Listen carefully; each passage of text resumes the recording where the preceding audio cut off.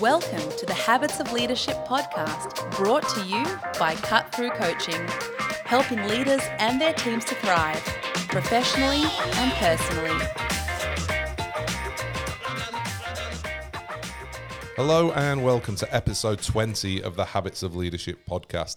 Dan Hasler with you here from Cut Through Coaching, and in today's episode, we're going to be exploring the concept of psychological safety.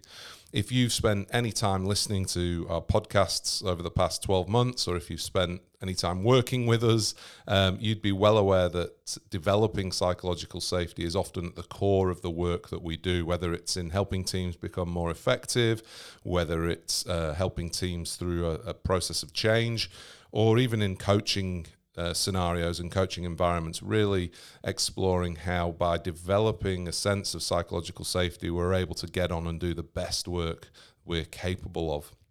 One of my favorite books over the last 12 months has actually been a book all about psychological safety called The Fearless Organization. And I'm absolutely delighted to say that the author of The Fearless Organization, Professor Amy Edmondson, joins us on the show today. Thank you very much for having me, Dan. So when people ask you what it is you do, presumably, some people know you work at, you're a professor, you're at Harvard, you've written a book, but what is it in essence that you actually do? Oh, I learn, I guess. I guess that's the best answer. I am a researcher and a teacher. And so I really do these two very different but very complementary activities. And research, the kind of research I do is to get myself out there into real organizations, talking to real people and trying to understand what they're up against and what their workplaces are like and what's working and what isn't. And then the teaching I do is of aspiring or current managers and trying to help teach them some approaches and uh, behaviors that will help them be better managers and create better workplaces. And a lot of that is around the teamwork side of things and stuff like that. But in particular, and what's of particular interest to me is the issue of psychological safety. And I came across your work through, I think it was first mentioned the very first time I came across it would have been some reference to it in some research that Google published. But then I dug into your Fearless Organization book, and it was, I found it a fascinating read last year. So this idea of psychological safety, how do you define psychological safety in the workplace? A short way to say it is psychological safety is a sense of permission for candor. Right? So it's an awareness that I can speak up at work. I can ask questions. I can offer half-baked ideas. I can request help. I can acknowledge mistakes. All of that, and I've formally defined it as a shared belief that the workplace is safe for interpersonal risk taking. And so when you say those things to someone who might not necessarily work in, in a typical workplace, for example, don't those things sound fairly commonplace? Like, shouldn't people? Yeah, of course, those things. Yeah. That makes sense. I understand that, but you've kind of found that's not necessarily the case. It's not that easy for people to speak up necessarily. Candor isn't necessarily expected or even wanted in some cases. Right. And I wonder if your reaction is partly an Australian reaction, right? And yet still probably incomplete, right? So I think that, if I'm talking to folks in South Asia, they'll look at me and say, but that could never happen. If I'm talking to folks in Australia, they'll say, well, don't people do that? I mean, what's wrong with people, right? So there are certainly differences, and yet I would argue, and with some evidence, that around the world, people hold back. And here's why. I mean, the psychology of human beings is that we care very much about what others, and especially others in a hierarchy, and most workplaces are to a greater or lesser extent a hierarchy. We care about what others think of us. And now that's fine. When I'm doing or saying something that I absolutely know will be well received, I'll do it or say it. But in that larger zone where there's uncertainty, where I'm not 100% sure what I have to say will be received well by my boss or by my peers, I will always err on the side of silence, right? Err on the side of holding back, like wait and see. Let's find out. I mean, not too many of us are really enthusiastic about raising our hand to say, hey, look at the mistake I just made. Isn't this an interesting one? We can learn from it. Well, great, right? But that's such a nice theory, but in practice, we are spontaneous image managers. You know, we care very much about the impressions others have of us, and we unconsciously and consciously manage those at kind of all times. And so the reality is you could just draw a line and say, here's the threshold. Above this line, I'll certainly speak immediately.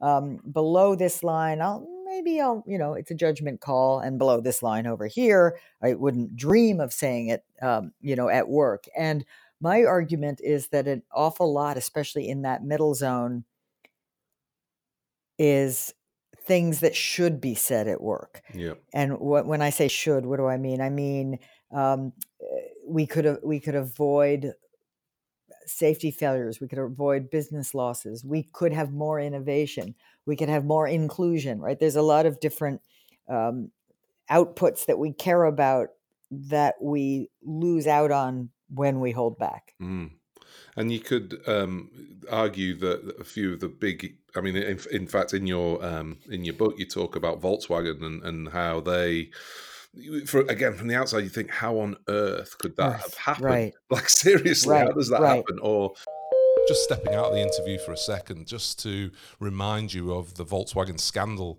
which hit the news in 2015.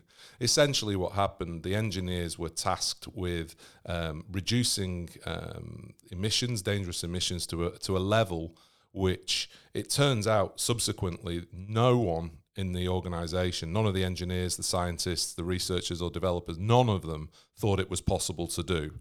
But they were tasked with this challenge by Winterkorn, the then CEO. But rather than push back and say this can't be done, they felt it was safer to commit fraud, essentially. So what they did, very briefly, was they created a line of code so the cars could determine when they were either being driven on the road or when they were being driven in testing conditions. So in testing conditions in the lab, essentially only two wheels of the car go round. And when the engine could determine that only two wheels were going round, it would switch. It would change the way in which it operated. And so the emissions were, on par or better than the levels that they had set themselves. But once they were back out on the road and operating normally, those emissions were far higher than what had been stated. So you'll remember, I'm sure, that this really caused shockwaves. Millions of cars across the world were recalled. There's a chance that maybe one of you listening, your car was recalled, so you'd be well aware of this. What's interesting in Amy's book is how she traces the belief, if you like, of the CEO then and CEOs previously, where they felt that a culture of fear was the best way to motivate their workers. So just to reiterate once again, when given this challenge, the scientists, the engineers, they felt it was safer to commit fraud, to commit a crime, than it was to tell the boss that what they were being asked to do was not possible. You could probably draw a line through any number of, moral misdemeanors or safety lapses, and this is that space that you're talking about, where I'm hearing you say anyway. And so, what's the difference between somebody who does feel they can speak up and those that don't? Is it the individuals? Is it the culture? Is it the way the boss sets the tone? Like, why all is it of the above? Yeah.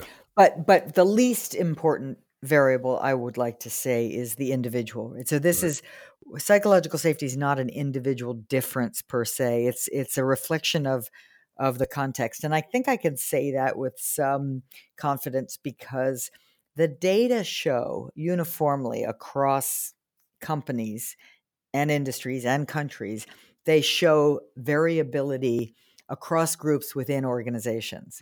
In other words, so psychological safety is indeed influenced by corporate culture, but it's not determined by corporate culture. So I can, name a company, Volkswagen. It has a corporate culture, but then there will be differences in the psychological safety climate across groups within Volkswagen. Yeah. And a lot of that links immediately to something else you said, which is the boss, right? And what does boss mean? I mean, boss, of course, starts with the chief executive, and he or she might matter, but the reality is that psychological safety is shaped by the local boss. It's shaped by the branch manager, the unit manager, the project team leader. It's the proximal person in a position of authority who is leading or overseeing some piece of work, some interdependent aspect of the work. And so, if you, because when I asked you what it is you do, you said you work with managers, you work with corporations, you work with aspiring leaders. How do you get people to understand this? Because I could envisage a case where there might be some leaders who, quite frankly, don't want to hear people's opinions because it could be a threat to their position. They themselves might be struggling with perhaps imposter syndrome or whatever it might be. How do you really convince or make the case to these new leaders that the psychological safety is something that they really need to be focused on enhancing? It's a great question, and it's actually about reframing it from the question of, oh, what do I have, what do I have to lose to what do I have to gain? And so I think you're right. Most managers will spontaneously think, oh, I don't want to hear it. And so that's got to be reframed to, I am at risk when I don't hear it. And now, not today, but tomorrow or next week or by the end of the month or in 3 years, I'm at risk. So again, just for illustration, the Volkswagen story is not a fateful day that one day an engineer didn't speak up and say this engine can't pass environmental regulations and that was the problem. No, it's day after day of people sort of holding back the truth from their superiors. Now, why do they do that? Well, they hold back because they think, well, I'll figure this out somehow. And my boss or my boss's boss literally said, I have your names, you better get this done or else. So things like that, fear-based management strategies. So when managers realize that they are far worse off with the consequences of not hearing the truth, then they get interested in the truth. And so it's, one way to think about this is just to remind people that in every industry today, even in frontline production in the manufacturing sector, we are actively engaged in knowledge work. And knowledge work is complex and constantly shifting. And I say even in the manufacturing sector because more and more of the manufacturing work is done through programming robotics to do various steps that human beings used to do. So if we're not, constantly challenging and questioning and understanding what's happening, we are at risk of being blindsided by a failure, by an error, or simply a missed opportunity. And the thoughtful managers, the ones who are really thinking about the future and who recognize the centrality of innovation in today's successful organizations, and recognize the absolute desire that they must have and embrace to avoid big, visible, headline-grabbing failures, then they get interested in the problem of who knows something I don't know, and how can I make sure that I hear it.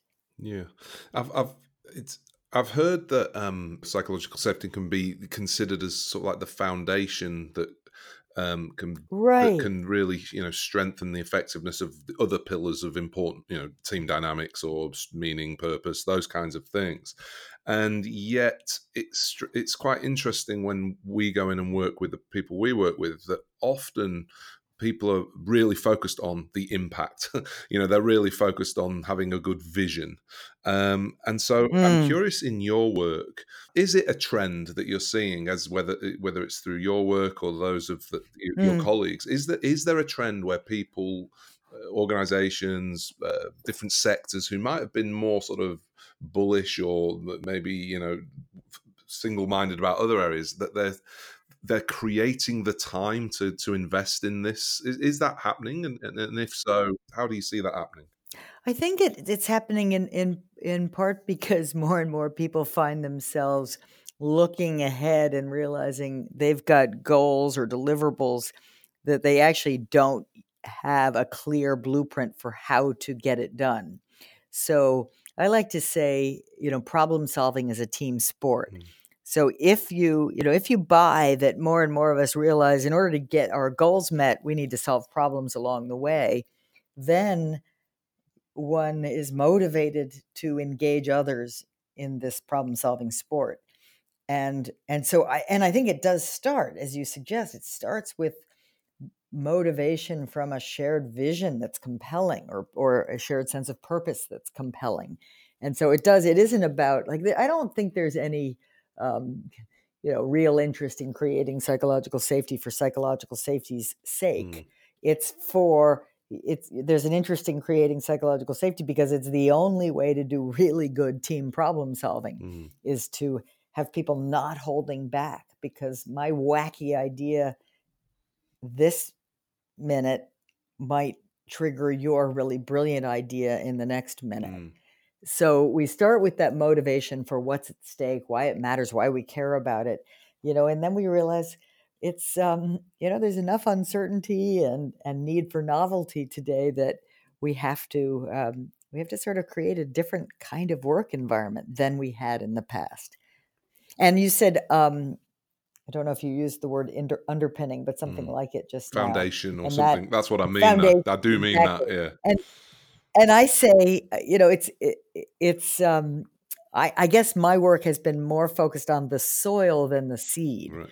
If you're a farmer, you're planting your seeds in rich, generative soil, and then you're getting a good crop. But the same seed won't blossom without the good soil. And this is true in the workplace as well. The psychological safety as the foundation is the soil in which the seeds of vision, of skills, of you name it, Mm, can take root and yeah. blossom.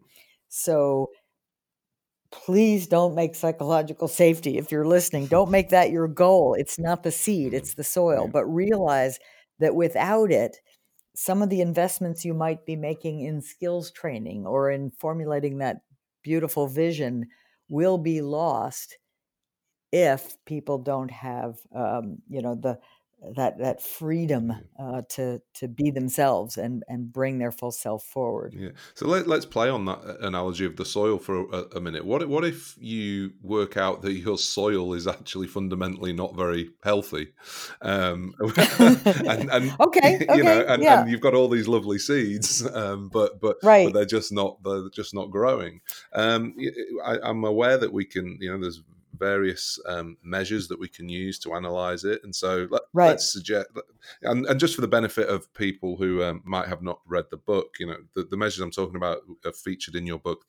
They ask questions along the lines of, or it's more agreeing or disagreeing with statements like, nobody on this team would deliberately undermine my efforts, or yeah, I can Exactly. go to my. Yeah, if you make a mistake around here, it's not held against Yeah, you. so playing on Um, that analogy, let's say that yeah, we answer in the negative to both of those, right. and to what extent can we change the soil, or treat the soil?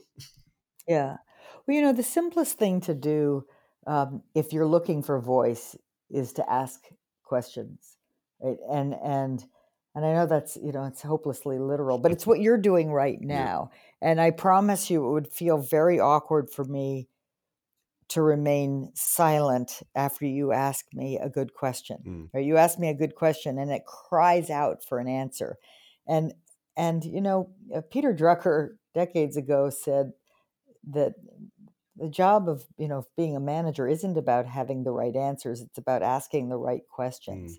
And I I think that's foundational. So I don't usually start with that one, but I think it's so important because if you are looking for people's contributions, the easiest and most mechanical way to get them is to ask good questions. And good questions are those that focus us on something that matters, on the project at hand, on the customer's worries, on the technology that we're wrestling with, whatever it is. And they give people room to respond. And so if I ask a question and then appear to be genuinely interested in your response, maybe not permanently, but in that moment, you will feel a sense of permission for candor. You will feel a sense of psychological safety for voice.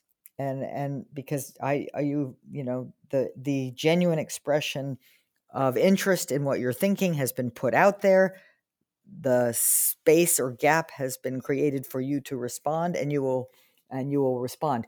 Practice that over time, and good things will happen.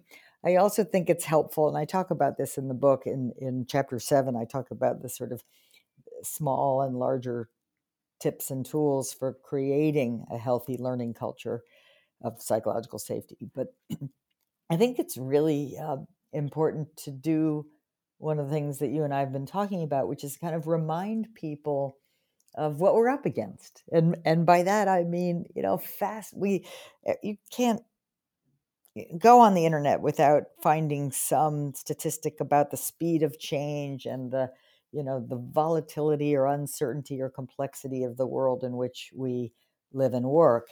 And if you think about the implications of that challenging context, the implications are that none of us have a crystal ball. None of us know everything. We're utterly dependent on each other and on fast learning to get there. So I call that setting the stage. Right? You're saying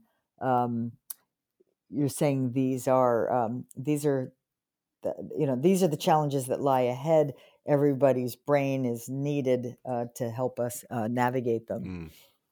So what if the person, the multiple people listening to this podcast, what if Yeah. or just let's take one person. Let's Let's hope. say there's one Yeah. person listening to this podcast and they say, yeah, that's Right. lovely, Amy, and that'd be great, but I'm not the boss.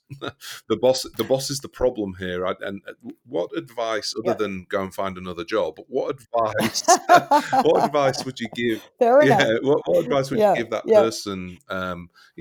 Well, I guess the first question Yeah. is there any advice you can give that person? Can they do anything? Yes, absolutely. So, here's the funny thing. The reality is we all have a boss. Even the Yeah. CEO has a boss. It's called in the US, it's called the board. And other countries, maybe the governing board. But and it is truly human nature to look up rather than across and down. So, and I understand some people are at the absolute front lines, right? They don't have anyone reporting to them. They're not the boss in any way, shape, or form of anyone else. They're still likely a colleague. So, the most important bit of advice I can give is start with where you are. You may not think you have power to alter the culture or the climate in any way, but in fact you do. Now, you don't have infinite power. You don't have as much power as the boss, and the boss may truly be a difficult person. I'll come back to that in a second.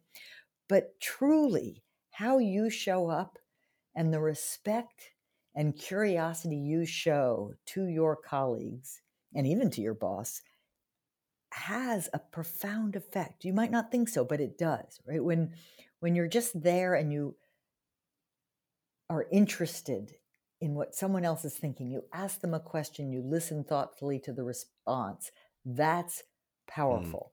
In that moment and then beyond, you've created a little, bubble of psychological safety that will maybe not be forever, but this is what it's all about, right? It's what I'm really talking about is how we are with each other.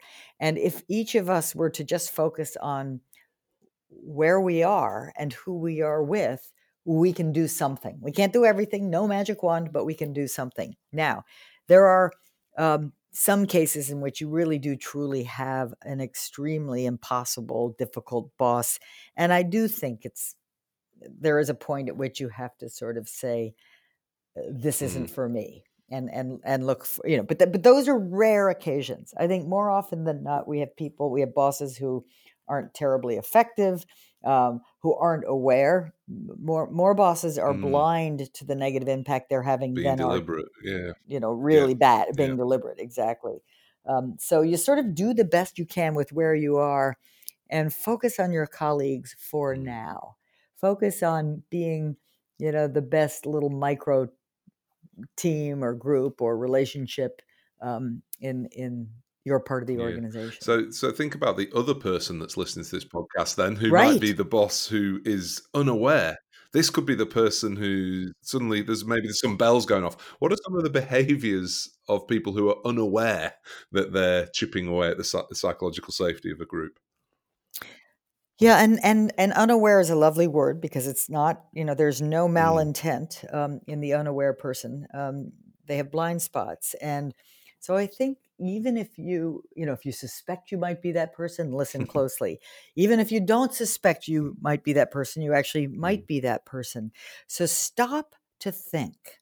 A couple of things. One, how at the last meeting you attended or led, how much of the talking did you actually do?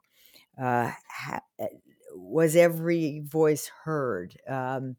Did anyone disagree, dissent? Was there laughter? Was there as many people speaking up with problems or concerns or questions they have as with good news or boasting or positive reports about their work? Is there a healthy mix? And if the answer to any of these questions is no, you may have more work to do. I'm interested, I guess, to think, well, who's a good person to hear from? Is this a good opportunity to go to the people you work with and get advice from them, or is this something that you need to go away and do some own reflection? I would get advice from them, but not about Mm, you as a leader, right? So I think that's especially if you're in a situation where people don't feel psychologically safe, you're unlikely to get very good yeah, information by going to them and saying, "Give yeah. me feedback," right? They'll just say, "Hey, you're a great boss," right?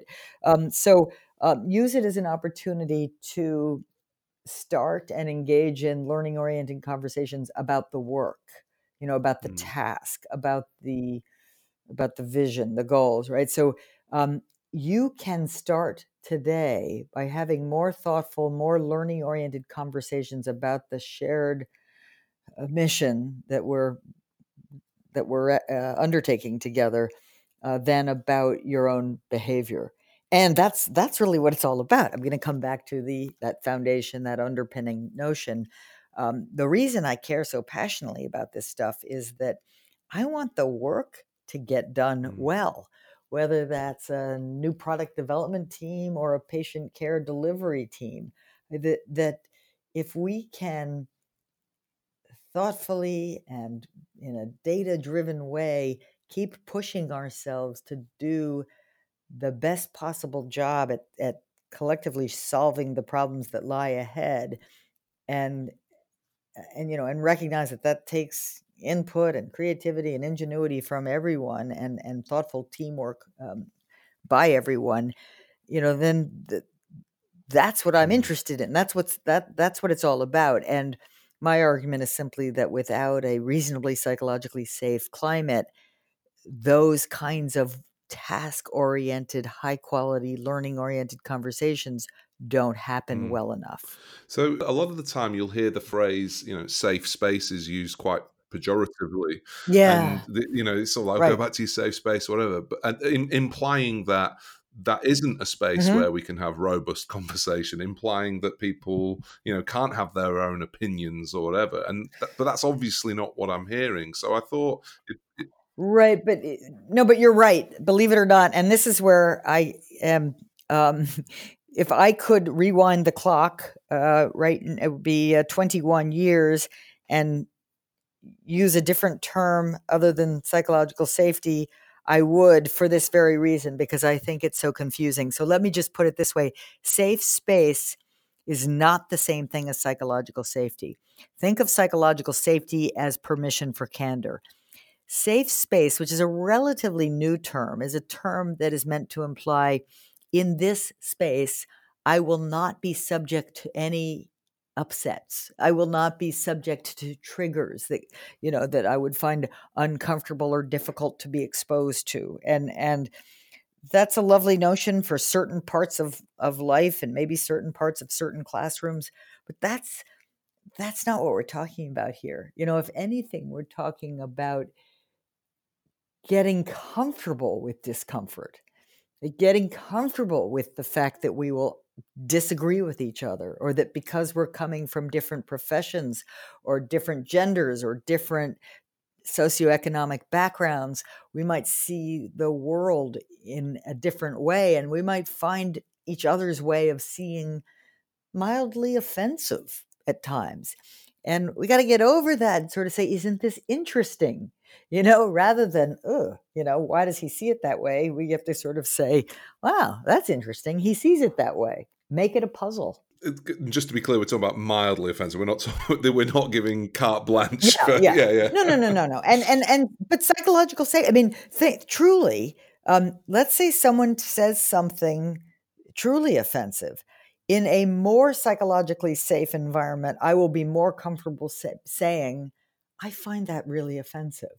In a less psychologically safe environment, I don't say a thing. And then later I tell my best friend how utterly offensive you were.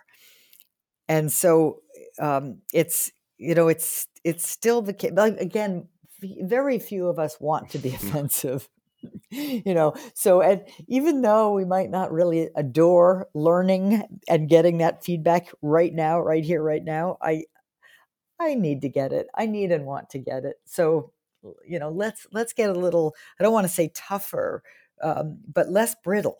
Like we need to be less brittle. Like we won't break. If we bend a little and stretch a little, we won't break. I'd love to talk to you for ages on this, but we're coming right to the end of our of our time.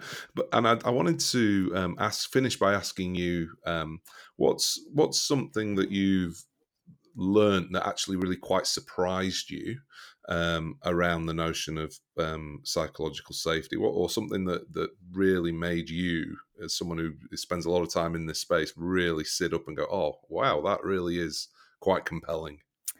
Well, two things come to mind, and one is how I stumbled into this idea in the first place, which was in a study where I found, it was a hospital-based study, and I stumbled into, by accident, dramatically different rates of reporting of error. And that really surprised me, because these were hospitals with people who had the same training, the same sort of general skill level and all of that. And yet the cultures, so it's this localness of interpersonal climate. I still find it surprising, because we have spent so much time, in my field anyway, thinking about corporate culture, which is still really important and really matters, that you tend to think of it as, oh yeah, Harvard has a corporate culture, or GE has a culture, and that's true. So I find myself perpetually surprised by how much climate can vary across groups within the same culture. So I think that's probably the biggest one. And then I think the other surprise is how readily you can change it with a little bit of curiosity, a little bit of humility, and a meaningful enough goal to make it worth the effort. So you are of the opinion that with that intention, regardless of the condition of the soil, we can improve it if we set ourselves. Yeah, we can improve the soil. Yep, we can improve it. We can get fertilizer and improve it, because I think fundamentally we are aware of what's at stake. whether you're in healthcare or robotics, you're aware that this is hard and it's important and you care about it and you want to do a good job. And so you gotta roll up your Yeah. sleeves. And a good way to roll up your sleeves to get into it would be to grab a copy of your book, The Fearless Organization, and maybe find out more of your work. And I'm just wondering if anyone's listening and does want to find out more about you, where would be a good place to start? Well, go to the Harvard Business School website, hbs.edu, and go to my faculty page, and there you will see lots of publications, including this one. But if you want to just quickly get a hold of the Fearless Organization, that's the best place to go Great. deeper on And this I'll make sure that there's conversation. links in the show notes to grab a copy of that and also to your Harvard Business School website there. Thank you so much for your time, Thank Amy. you. It's been a real treat and a real privilege to spend some time chatting with you. So thank you very much. Well, it's been a pleasure. Thank you. If you found that chat with Amy interesting, then make sure you do check out her book, The Fearless Organization. As I said at the start, it's probably one of my favorite books of 2019, and it's one that we constantly go back to, and it's one we constantly share with people that we're working with, because it's a relatively simple message and a simple idea, and it's a simple thing to think about, but it's actually remarkably challenging, I guess, to put into place if you've only ever kind of thought about the other, the alternative, There's some links in the show notes, as I mentioned, to the book. I've also put a link in there to the fearlessorganization.com site, where there's some more information around there. You can do some free, like a psychological safety scan of your organization. And I've also just put a little link in there that recaps some of the dramas that were in and around Volkswagen back in 2015. If you did find this podcast interesting, then please feel free to share it with your network, and please make sure to like it and leave us a comment wherever you get your podcasts. And of course, also make sure you subscribe. Doing this is great for us, but it also helps other people who might be searching for podcasts of this nature to find us, even though right now they've never heard of us and don't even know we exist. So a like from you, a share from you, a comment from you can do wonders in spreading that message. If you'd like to find out more about our work here, if you'd like to be involved in the show, either by asking us a question for our Q&A episodes, or even perhaps suggesting a guest, perhaps you would like to be a guest on the Habits of Leadership, then head over to habitsofleadership.com, and all you need to do is click on the podcast page there. But until next time, thank you very much for listening. Take care and take it easy.